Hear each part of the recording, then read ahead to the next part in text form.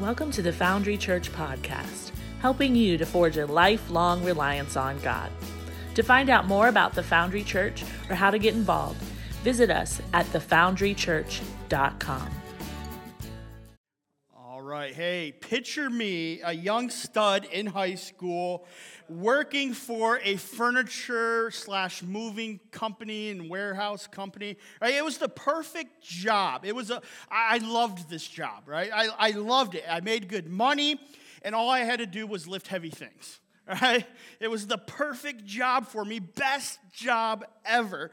And well, one day, though, I came into work, and my boss met all of us at the clock in, clock out thing. And he said, you know what, gentlemen? I have a job. There's a raccoon that is stuck in the dumpster in the back of one of the warehouses where we put all the cardboard and kind of crush it. And one of you needs to get it out, like right now. Well, it looked like one of those movie scenes where everybody kind of just, takes a step back. And I was left on that, like, standing in front of everybody. And so I was like, all right, well, I guess I'll raise my hand and said, I'll do it. How bad could this really be? Well, little did I know. I went back to the warehouse, and there he was, a raccoon the size of this TV. Right? I'm not even kidding. Right? This is not an exaggeration.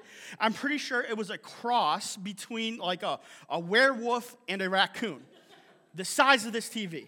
Not even exaggerating. Right? These guys sent me into the Thunderdome to duke it out with the largest raccoon in the history of all raccoons. Now, I'm pretty sure down the road it lived. It was where its home was, because down the road is our local famous establishment, drive-in, where they hang the baskets on your window type of thing. And it had been living there eating all the burgers and leftover fries in their dumpster, because this thing was huge, and it probably had some growth hormone from the burgers or the fry. Right? This thing was like the velociraptor of raccoons, and they sent 16-year-old me in there to get rid of it. I tried corralling it and pushing it out. I tried throwing things at it. I tried tempting it with food, which evidently had already eaten because it was not moving.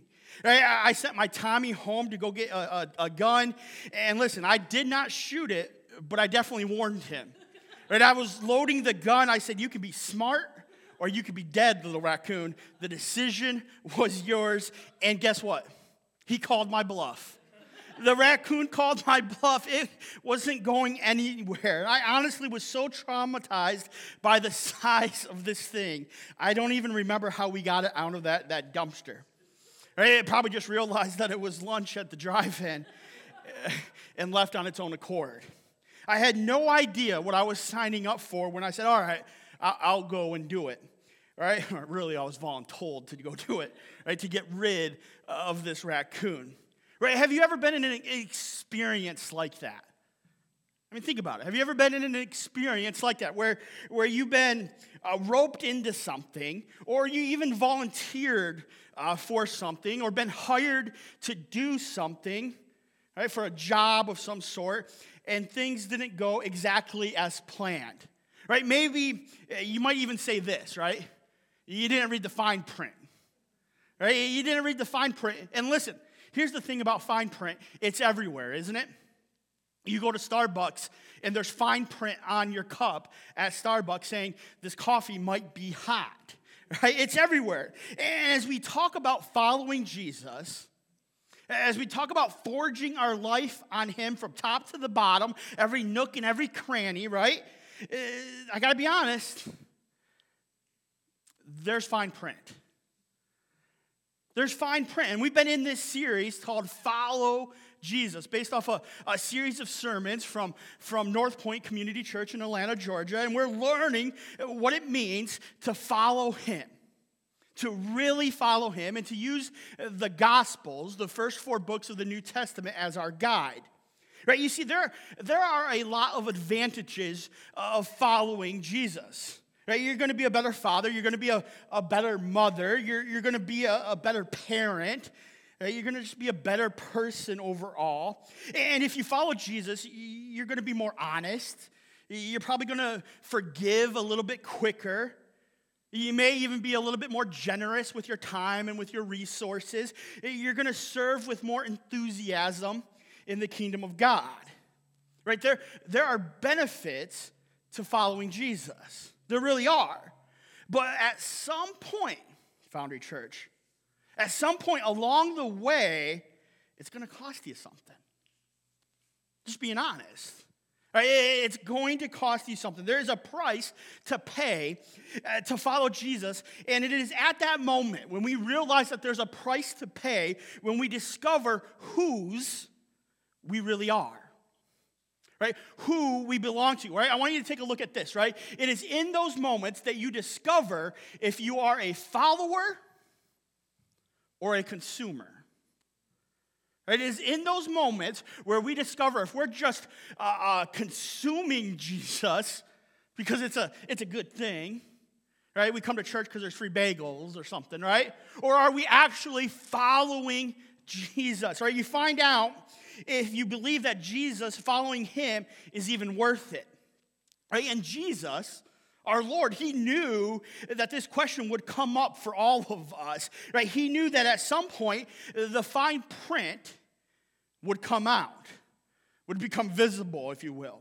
And so he got to a point in his earthly ministry here in the first century, right, where he looked around and he realized that the people who have been following him have sort of just been along for the ride. They've just been along for the good stuff. Along for the ride, right? They're just consumers and not necessarily followers, right? And he does a little teaching, and it opens the door to some kind of big life questions that I want us to wrestle with in the remaining time that we have together this morning. So if you have your Bibles, go ahead and turn with me to Mark chapter 8, and that's where we're going to be. Mark chapter 8. So Matthew, Mark, the second book of the New Testament, chapter 8. And if you don't have the Bible, if you didn't bring a Bible with you, use the Bibles that are in the seats. As I always say, you can take those with you. They are free for you to take, to have, to use. They're the ESV translation. I'm going to read out of the New Living Translation, so it's a tad bit different. But take those Bibles with you or download the Foundry Burke app because there's a Bible tab on there along with announcements and all this other stuff. And you can click that Bible tab and today's scripture is there for you. Mark chapter 8, verse 27 is where we're going to start today. All right, it says, Jesus and his disciples left Galilee and went up to a village near Caesarea Philippi. And as they were walking along, he asked them, "Who do you say I am?" Right? Who do people say that I am? Right? Who do people say I am I, right? That's what he's asking, right? Now, can you imagine asking this question to some of your friends around the lunch table? Or even your family, right? What are people saying about me? Now, some of us, we're not going to want that answer, right? We don't want that answer. We don't want to know the answer that they have to that question. But Jesus was a different kind of guy, wasn't he? Right? He knew that there was a kind of buzz around him and what was going on in his ministry and in his miracles and in his life at that moment. And so he says to his disciples, his closest followers, "Hey, what are people saying about me?"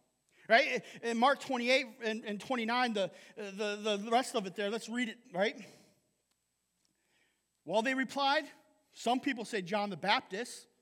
Some say Elijah, and others say you are the one of the other prophets." Then he asked them, "But who do you say I am?" Right? Here's just a little background for a moment right here. Right? John the Baptist had just been beheaded. Right? Right? Just been beheaded, and people were thinking, well, maybe he came back to life in the form of Jesus. Never mind that they were contemporaries, and that would be like an alternate universe. Just, right?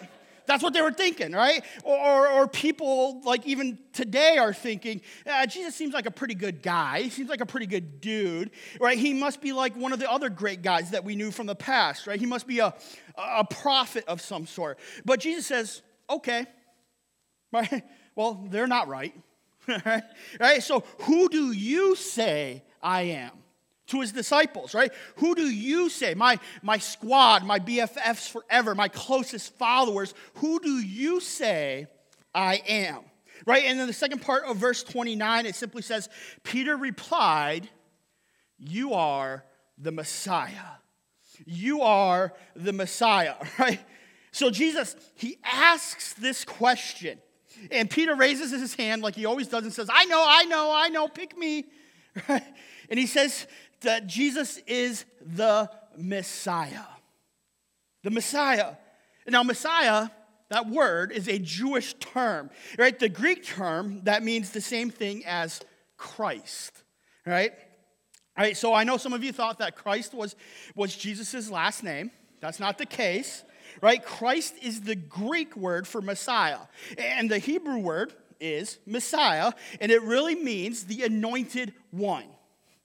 The anointed one, or the chosen one. Right? That's what it means, right? The ancient Jewish people were waiting for God to send his anointed one for years. And Peter goes, I know who you are, right? You are the one that we've been waiting for. You are the anointed one. And Jesus responded in verse 30 by warning them not to tell anyone about it. Right? He still has some things to do and he doesn't want to get the word out. Right? Jesus says, you got the answer right, but shh, keep it on the DL. Right? It's not time for everybody to know exactly who I am. There's still things I need to accomplish. Right? So once he had identified himself as the anointed one, the Messiah, the chosen one, to his closest followers, he begins to tell them that there may be a price to pay. There might be a price to pay for following him, the anointed one. Right? So listen to what he says in verse 31. Let's look at it together. Right? Go back to your Bibles there. Verse 31 says this. Then Jesus began to tell them that the Son of Man, which is just the name that he gave himself, right? That the Son of Man must suffer many terrible things and be rejected by the elders, the leading priests, and the teachers of religious law. He would be killed, but 3 days later he would rise from the dead. Now let's just stop there for 1 second. All right, let's take a breath and let's look at this picture, right? Jesus is telling his closest followers, here is what's going to happen, right? Things are going to get a little tough. Things are going to get some difficulties thrown into them, right? And I hope that even when it does get tough, you are still going to continue to follow me. And Peter is like, wait. Wait a moment, Jesus. And he kind of pulls Jesus aside and from the crowd, and he says, come here. Come here, all right? And I'm sure Peter thinks he's helping the situation. I'm sure he somehow believes that he's Jesus' PR rep. And he thinks, right, you got to stop saying this stuff. Right? Peter, he's looking around and he's thinking, why all this negative stuff, right? Well, right? Don't get all negative on us, Jesus.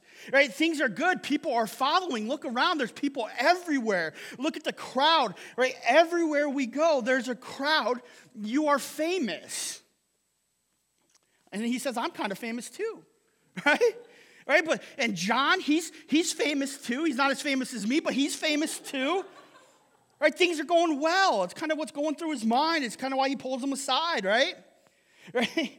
You're not going to be killed. You're the Messiah. You're the anointed one. That's what Peter's saying to Jesus, right? He's saying, remember that there was this storm and you said, hey, storm, knock it off, and the weather obeyed you? How are you going to be killed? Right? Now, no more negative stuff, Jesus. Right? Just let's go back over there and we'll talk about prayer, something positive. Right? No more of this death and dying stuff. Listen, and Jesus, he looks at him and he responds with this in verse 33. Jump down to verse 33. Excuse me. It says, Jesus turned around and he looked at his disciples. Then he reprimanded Peter. Get away from me, Satan. That's a pretty good reprimand. He said, you are seeing things merely from a human point of view and not from God's point of view. Right? He kind of calls Peter out. Calls him out under the carpet in front of everybody. He says, hey, Peter, Let's just be honest, all right? It is going great. It's been great, hasn't it? Right? I mean, you are Peter the fisherman, and everybody knows who you are. It's good to follow me, but Peter, you're a consumer. You're acting like a consumer, not a follower. Right? You're only thinking about what you can get out of this. Fame, power, recognition, right? People listening to you, whatever it is. But I want you to be my follower. Which means when you and I go somewhere that is not great, because we're going to go there. It's going to be difficult. When we go there, we're somewhere off the beaten path, where I go somewhere where it might cost us something. Right? I want to know that you're with me. I want there to be no doubt that you're my follower, that you're going to be there with me. Right? The reason that I'm rebuking you so harshly is because you have exposed something, is what he's saying. Right? You're not concerned about what's going to happen to me. Right? No, Peter, you're concerned about what's going to happen to you because of what might happen to me. Right, Foundry? This is what's going down. Right? And so Jesus decided to use this as a teaching moment. And so he draws together the rest of the crowd, everybody else that's around there, the whole crowd. It's kind of like when you're in school. Maybe this was just me. All right? And you go up to the teacher's desk and you're kind of like real quiet and nonchalantly saying, hey, I don't get this.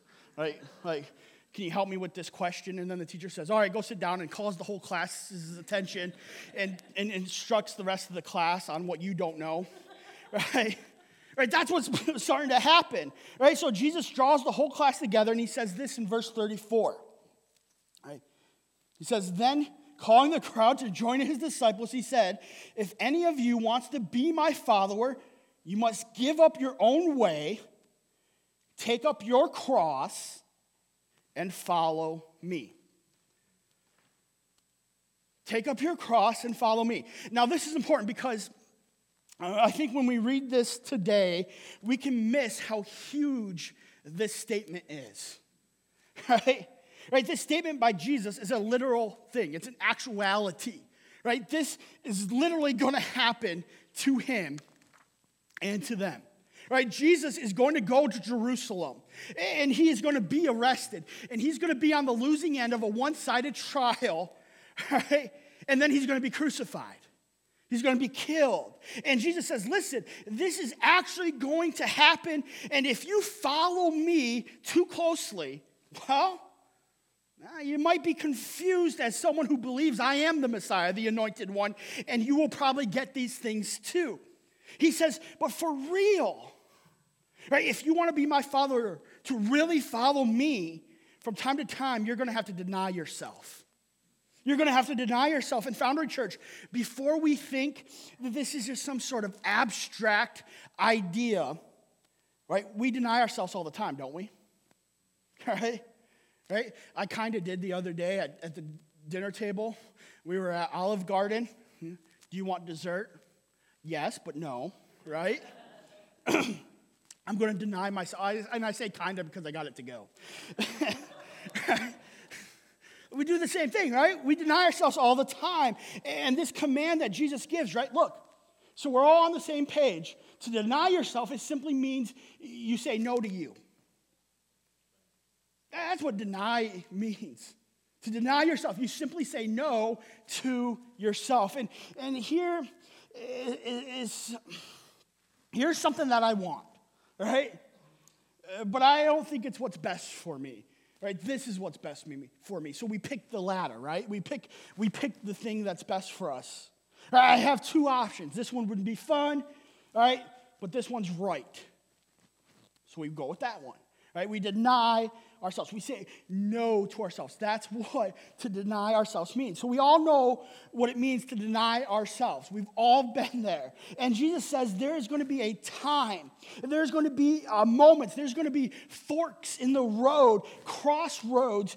There are going to be intersections. There's going to be points of tension. Right? And what I want for you and what you want for you are going to be two different things. And in that moment, you have to decide if you're going to be a consumer or if you're going to be a follower. In that moment, at that crossroads, at that intersection, are you going to be a consumer or are you going to be a follower? Right, in that moment, you have to decide to deny yourself. That's what he's calling us to. At some point, you're going to have to say no to you in order to follow him. And that's what he's saying to his disciples, right? And he does not pull any punches here, right? He says, you're going to have to make a choice, and at that point, you have to choose the cross. Now, right, when we think of crosses, what do we think of? We usually tend to think of jewelry or a nice cross hanging on the wall in a church like we have here, right? We kind of think of a filtered picture, don't we? Right? We think of a filtered picture when we think of the cross. Or maybe you've seen a couple of movies and it was gory, but there was some beautiful music playing in the background, so it wasn't all that bad, right? You've never smelled it. Right? We've never actually experienced it. We've never seen it. We've never tasted it, right? I could give you a graphic description of what happens to the body when it is crucified, and some of you would have to leave the room, right? But the group sitting there listening to Jesus that day would need no description, right? Every one of them would have passed by a cross because Rome left them up for a long time to terrify people into submission, right? It was a horrible way to die. And Jesus says, you need to understand, if you are going to follow me, not be a consumer, but follow me from this point forward, it may cost you this cross. It might cost you everything. And for some people listening that day, their response is, okay, well, this is not for me. You don't have to say another word. I'm out. Right? Some of you today are watching online. You're thinking the same thing. Thanks for the honesty, Andrew. But this is where I take my leave. I'm out. But before we get up and leave, let's keep reading this story. All right, verse 35. Take a look at it. Excuse me. If you try to hang on to your life, you will lose it. But if you give up your life for my sake and for the sake of the good news, it's capitalized there, right? Good news, it's the gospel, it's Jesus, what he's done for us. That's why it's capitalized, right? Good news, you will save it. So let me read that again. If you try to hang on to your life, you will lose it. But if you give up your life for my sake and for the sake of the good news, his message, his grace, his truth, you will save it. Right? Everyone is freaking out. Right? Everyone is scared because they do not want to die. They're freaking out, losing their minds because they know what a cross means. Right? And Jesus starts by reminding them of what we all know. Right? We all die in the end. That's what he reminds them with. We all die in the end, no matter how well we eat, no matter how many days we exercise, no matter what kind of environments we stay away from, no matter how many bad habits we break in our lifetime, no matter how hard we work to save our life, one day we are going to lose it. And Jesus continues with a big but, right? With a big statement. He says, but whoever chooses to follow me, not just consume, but follow me, and in the process of following me, loses their life, the life they were going to lose anyways. If they follow me and in the process they lose something of value that they're going to die and lose anyway, right? If they follow me in the process, they lose a relationship that is going to end when they die anyways, right? If they follow me and in the process they lose what they consider life to be all about and it's all for the sake of the gospel, well, it will be saved. It will be saved, right? Jesus says when what seems like a loss is no loss at all. right? Because whatever it is that you lose, that if we're honest, we're going to have to lose it anyways. Right? Jesus is saying this, right? I'm giving you an opportunity to lose it with a purpose and a meaning attached to it. I take comfort in that. Right? He's saying, I give you the opportunity to lose whatever is of value to you, that you think is value to you, your life even, but with a purpose and a meaning attached to it. For his glory, for his honor, right? And he says, just so there's absolutely no confusion, let me say this. Look at verse 36, right? He continues. He says, and what do you benefit if you gain the whole world but lose your own soul? Right? What do you benefit if you gain the whole world but lose your own soul? Is anything worth more than your soul? If anyone is ashamed of me and my message in these adulterous and sinful days, the Son of Man will be ashamed of that person when he returns in the glory of his Father and with his holy angels. Right? Jesus, he's starting to play this imaginary game as an illustration with them and with us. He says, let's imagine you had everything you could ever dreamed of. Right? You have the house of your dreams. Right? You have the job of your dreams, or no job if that's your dream. Right? You have the kids of your dreams, and they have every opportunity you could ever think of. Imagine that. Right? Do you have that picture in your mind? Great. Now he's saying, imagine that you're on your deathbed, right? This is it. You only have a few moments to live. And Jesus says, you had the most amazing life in the world, but because you were hanging on to that's what you were forging your life on, you forgot about your soul. Look, he says, seriously, you have everything, but you lost the main thing. You have everything, but you lost the main thing, right? Jesus is reminding us. Us, right? We got to the end of our life and it was amazing, right? If that's our case, if that's what we were thinking we want, we can have everything we have ever wanted, all this amazing stuff, a good job, the nice house, right? Our kids can be good at sports, so we don't have to just sit there and watch them be bad at sports. Right? We can have like notoriety and esteem in the neighborhood and in our careers. We can have everything that we desire.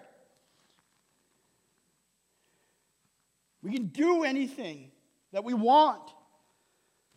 And as long as it's other than being at the feet of Christ, right? The church, we can have all that. But can we trade it for a new soul? No. Right? If that's what we think we're going to purchase or use as currency, right? It just doesn't add up. The equation doesn't add up, does it? Right? At some point, you're going to have to choose. You're going to have to choose to deny something. That's what he's getting at, right? You know, have you seen those videos on Facebook or Instagram or TikTok where the parents, they're standing beside their kids, right? And then, like, on the count of 3, they run in opposite directions. You know what I'm talking about? The parents run in opposite directions, and like they like call the kid, like, hey, come here, and they see who the kid goes to or crawls to. You guys know what I'm talking about? Right? I tried that with our dog, Barton. Christina and I did.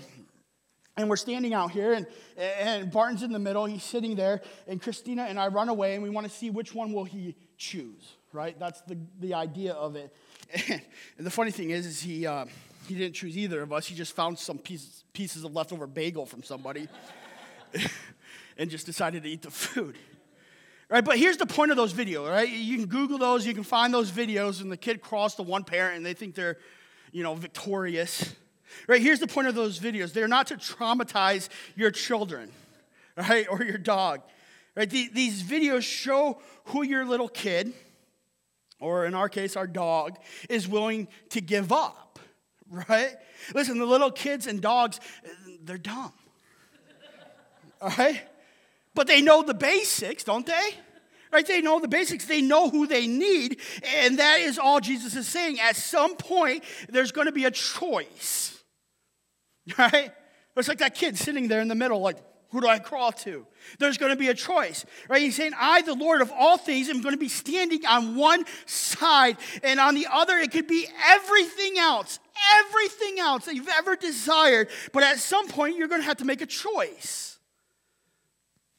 And at some point in the journey, there's going to be a conflict of interest, and you're going to have to make a decision.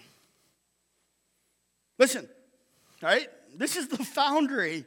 Right? Where we're honest about what it means to follow Jesus. We're honest that it's not always a pleasurable experience. And I know that's hard to hear in a church, right? Sometimes it's the hammering of metal together. Right? Following Jesus is not always miracles. We may not experience it on this side of heaven. It's not always walking on water. Sometimes it's giving up the family fishing business and the success of that to follow Jesus like Peter did. Sometimes it's hard. Sometimes you have to choose the thing that only makes sense to Jesus. Sometimes there's going to be pain. Right? And here's what all this boils down to. Salvation in Jesus has no cost. Right? His grace is free. Right? Salvation in Jesus has no cost, but forging our life on Jesus will eventually cost you something. That's what it comes down to. Right? His salvation is free, but as we walk with him, as we forge our life on him, as we accomplish his tasks that he's given us in this world, sometimes it's going to cost us something. Right? That is what we're getting ourselves into when you follow Jesus. When you forge a lifelong reliance on him. When Jesus says, follow me, right? He says, it is going to be great. Right? It's going to be awesome. It's going to be your best life imaginable. And truly, following him is the best way that you live your best life. It's the only way you can live your best life. He's saying there's going to be hope. There's going to be grace. There's going to be truth and understanding and a love that you could never imagine when you give your life to him. He's saying you'll have someone to walk with you through life. A power available to you through his Spirit that is unimaginable, right? You will be saved from your regrets. You'll be saved from the agony of that, from your mistakes, from things that kept you up at night. And all that is completely free, he's saying. Salvation is completely free and painless for us. But Jesus says, that's not all that there is. There's more to this following thing. All that's available, all that's free, but at some point, though, we may have to deny ourselves. Right? Following Jesus is not a consumer, spectator sport. Following Jesus is an all-in activity. It's a contact sport. Right? Following Jesus is in all of your life, every nook and every cranny, every hidden thing, every area of your life. It's not just a Sunday morning thing. It's not just listening to a sermon thing. It's not just listening to a worship music on your drive into work. It is not a prayer thing around the dining room table and that's all that there is. It's a foxhole thing. Right? It is getting messy and stepping into the places where he wants you to step into. To show his grace, to show his truth. And sometimes those are messy places, difficult places. Some choices are going to have to be made type of thing. Right? Following Jesus means that things might get ugly, but you're not alone. Right? When we are called to step into some serious missions that he has for us in our lives, we're not alone. But it is a surrender all thing. Right? It is a fork in the road, and you take the road that Jesus is on no matter what's on the other road type of thing. Right? And to be clear, Jesus is not saying that you have to give up everything that is good in your life. Listen, guys, all right, his first miracle was at a party. Right? Right? He liked to have fun, right? That's not what he's saying. Right? And he's not also saying that you literally have to be crucified. Right, that when you give your life to Christ, when you accept that free gift of grace, that someday there's going to be a cross there in your living room, and you're going to have to climb up. I don't even know if there's countries that do that anymore.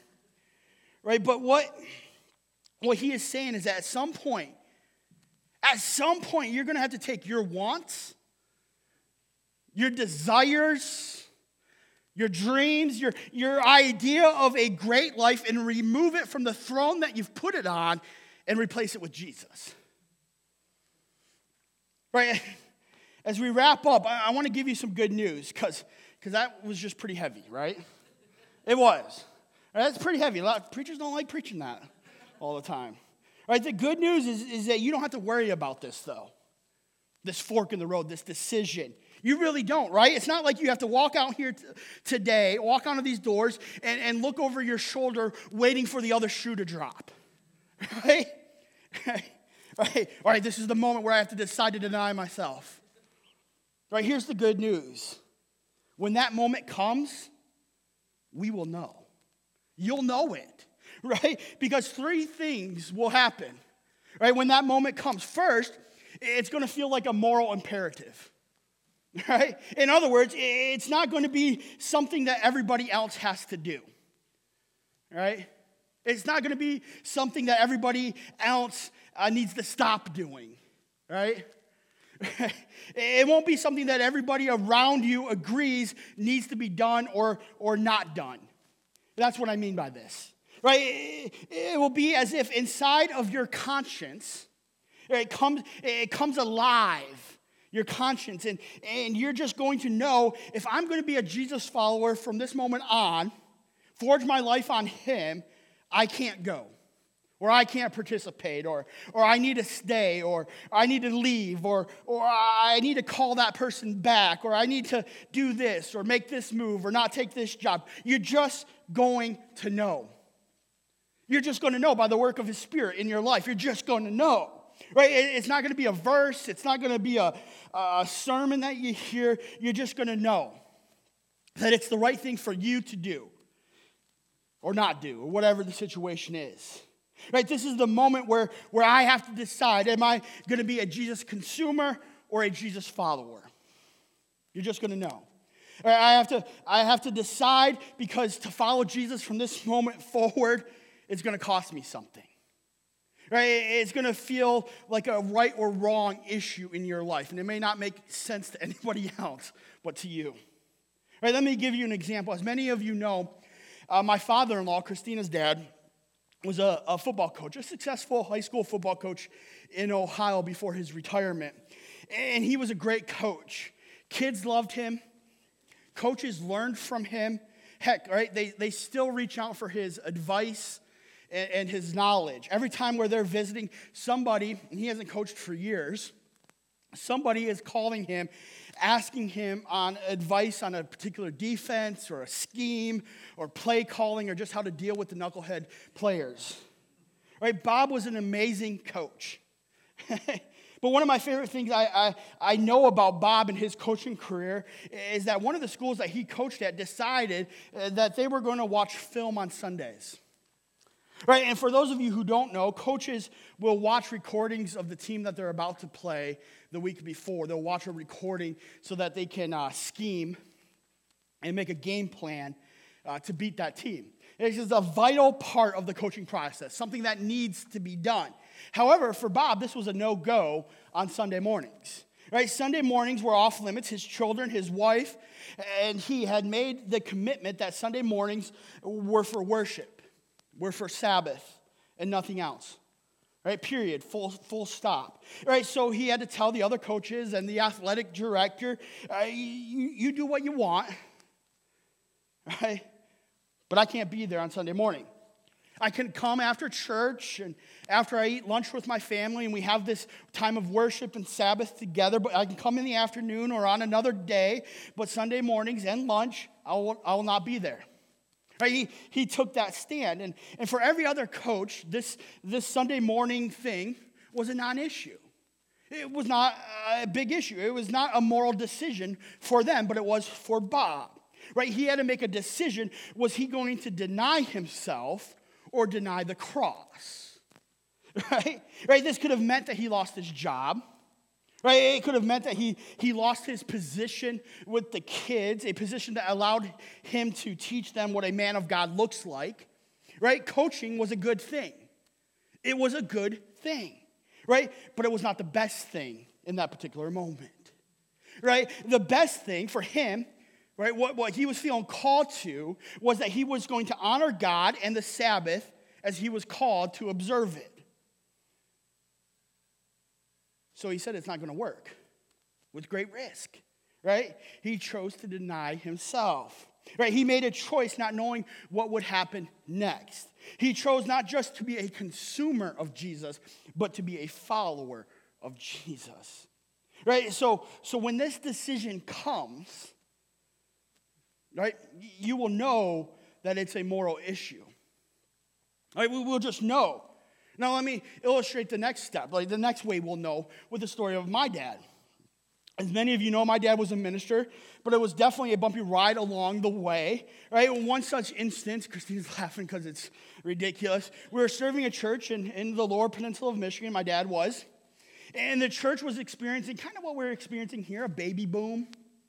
All right, there was a lot of kids, and he was the only minister, and my dad had been praying about it, and he had been seeking counsel about it and what to do with all these kids. And he's like, hey, we need to hire a youth minister. Like, this is the next step, right? This is what God's calling us to do. And he went to the elders, and the elders, this is a great idea. Yes, you need to hire a youth minister. But here's the thing, we don't want to pay him. Right? We have the money, but we just don't want to pay him. Right? Well, right? Luckily, our elders are not like that, right? So Dad instantly knew things were not going to work, right? That you cannot not pay someone, right, for this hard work of ministering to families. But he also knew it was something that the church needed, that God was leading them in this direction, right?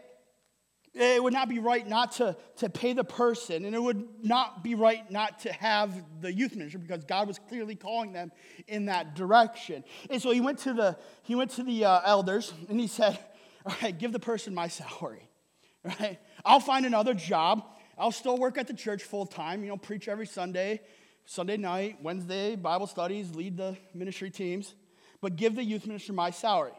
Now listen, this was a serious sacrifice financially. But on top of that, it was the death of a dream, right? This is another way that we'll know if we're at that crossroads, right? This was another way, this is just another way to tell, right? If we're in a place that we need to make this decision to deny ourselves and take up the cross, right? It's going to feel like the death of a dream, right? Dad had dreams of being a full-time pastor and taking care of his family that way and watching his kids grow up. But he had to deny himself, right? He had to die to those dreams of what his life would look like or what he thought it should look like, and he had to take up his cross for the cause of Christ. Right? Some of us are at that point right now. We look around and we think, man, I have always dreamed that someday I would be right here, right where I am, in this spot. And then we get in that moment and we realize that to follow Jesus, to really follow him, something's going to have to give. He might be calling us in a different way. And we may not understand it, but it's going to be better. Right? And it can feel like a death of a dream. It can feel like physical death in the moment, agony and stress. But just like Jesus, sometimes a death is required for redemption, for resurrection, for a better life. Right? Sometimes there are those things that we dreamt of to have and to do, but we got to put them in the proper place in our lives. Right? We need to remove them from the place of honor that we've put them, and we need to put Jesus back up there. And make sure those things align. Our priorities align. And finally, the third thing that we need to know about denying ourselves and taking up our cross will be this: the long run. Right? It's going to be a defining moment for you, because if you decide to say no to you and yes to your Savior, you'll discover something that you cannot discover any other way. You'll discover in that defining moment whose you really are and who you represent. I'm a husband of Christina, right? I represent her to a level, but before that, I'm a son of Jesus, and I represent Him first and foremost. That's whose I am. Right? In that moment, we'll discover I'm not just a consumer, I'm a follower because I said no to me in order to say yes to Him before and above anything else. And as difficult as it is, and as agonizing as it is, and as emotional as it is, I wish that and I pray that for all of us here at the Foundry Church. Because in that moment, when we understand that this is about the long game, the long run, our life will never be the same. It just won't. Right? We may not understand it. You know, you guys know, like I just said, my dad was a preacher, and I was raised with this kind of teaching, with this worldview, with this mindset. I was raised on these kind of verses, and up until college, man, being a Christian was very advantageous, right? You just stayed out of trouble, right? I mean, you really that's all you just did, right? You just stayed out of trouble. You didn't get into bad habits because you followed Jesus. Everything was grand and great. And then, crossroads, something had to give, right? Right? I talk about wrestling all the time. I talk about football all the time, but wrestling is actually my favorite sport. And when I was in high school, I was ranked in the nation in multiple weight classes. I had multiple full rides to different colleges and universities, several schools for wrestling. But here's the thing. I knew that God wanted me to join the ministry. Right? You know what theological seminaries and Bible colleges don't have? Full ride scholarships for wrestling. They don't even have wrestling teams. Right? So here was the choice: to play the sport that I loved, that I was successful at, and get a free college education, or go to a private Bible college and join the ministry. Right? I had to make a choice. And for me, right, this was the choice. And I knew what was right. Right? I had to stop at the fork in the road and decide which road to take. Right? Now, obviously, I chose the theological school route because I'm standing here in front of you today. And listen, I'm probably going to be paying back student loans until God comes back. But it was the right choice. Right? It was the choice that gave me my wife. It was the choice that gave me my best friends. It was the choice that led to my first job in the ministry. It was the choice that would eventually get me here today in front of you with enough education to kind of know what I'm talking about. But now again, right, I'm not saying this to say be like me, because everyone's decision is going to be different. Right? Because believe me, between now and that time, right, between then, hundreds of times of denying myself decisions and doing it wrong in the process, right? It's just a part of the following of Jesus. It's difficult sometimes. I'm telling you this story so that when we are willing to make the hard choice, the tough call, the denying myself call, I want you to know that God rejoices. God rejoices. He gives us a life. So as the band comes back up, I just want to encourage you in a time of prayer as they're getting set to realize that when we make these choices, even though it just doesn't make sense, but we know through the power of His Spirit that it's the right thing to do, to deny ourselves, to take up the cross, to sacrifice our, whatever we want. I'm not saying that's always the case, right?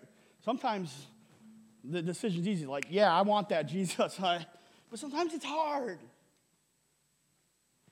Let's pray and just thank him for the fact that he's with us in those decisions. Lord, we love you and we thank you so much for who you are. Lord, we thank you for the opportunity that when we are at a fork in the road, when we are looking at these scriptures that says that, you know what, sometimes following you means to take up the cross and to deny ourselves, when we have to say no to ourselves, Lord, and we are confused about what decision to make or what is best or why you're calling us to make this decision, that you're with us and that you know what it means. Lord, you had to do it in the garden. Do I save myself or do I go to the cross and save all of eternity? Do I experience the weight of sin of everybody? Or do I just walk away? Lord, oh Lord, we thank you for the decision that you made to go to the cross for us. And so when we are faced with these challenges, breathe life into us, Lord. Let us know that you are with us and that we are making this decision for your honor and for your glory, and that is all.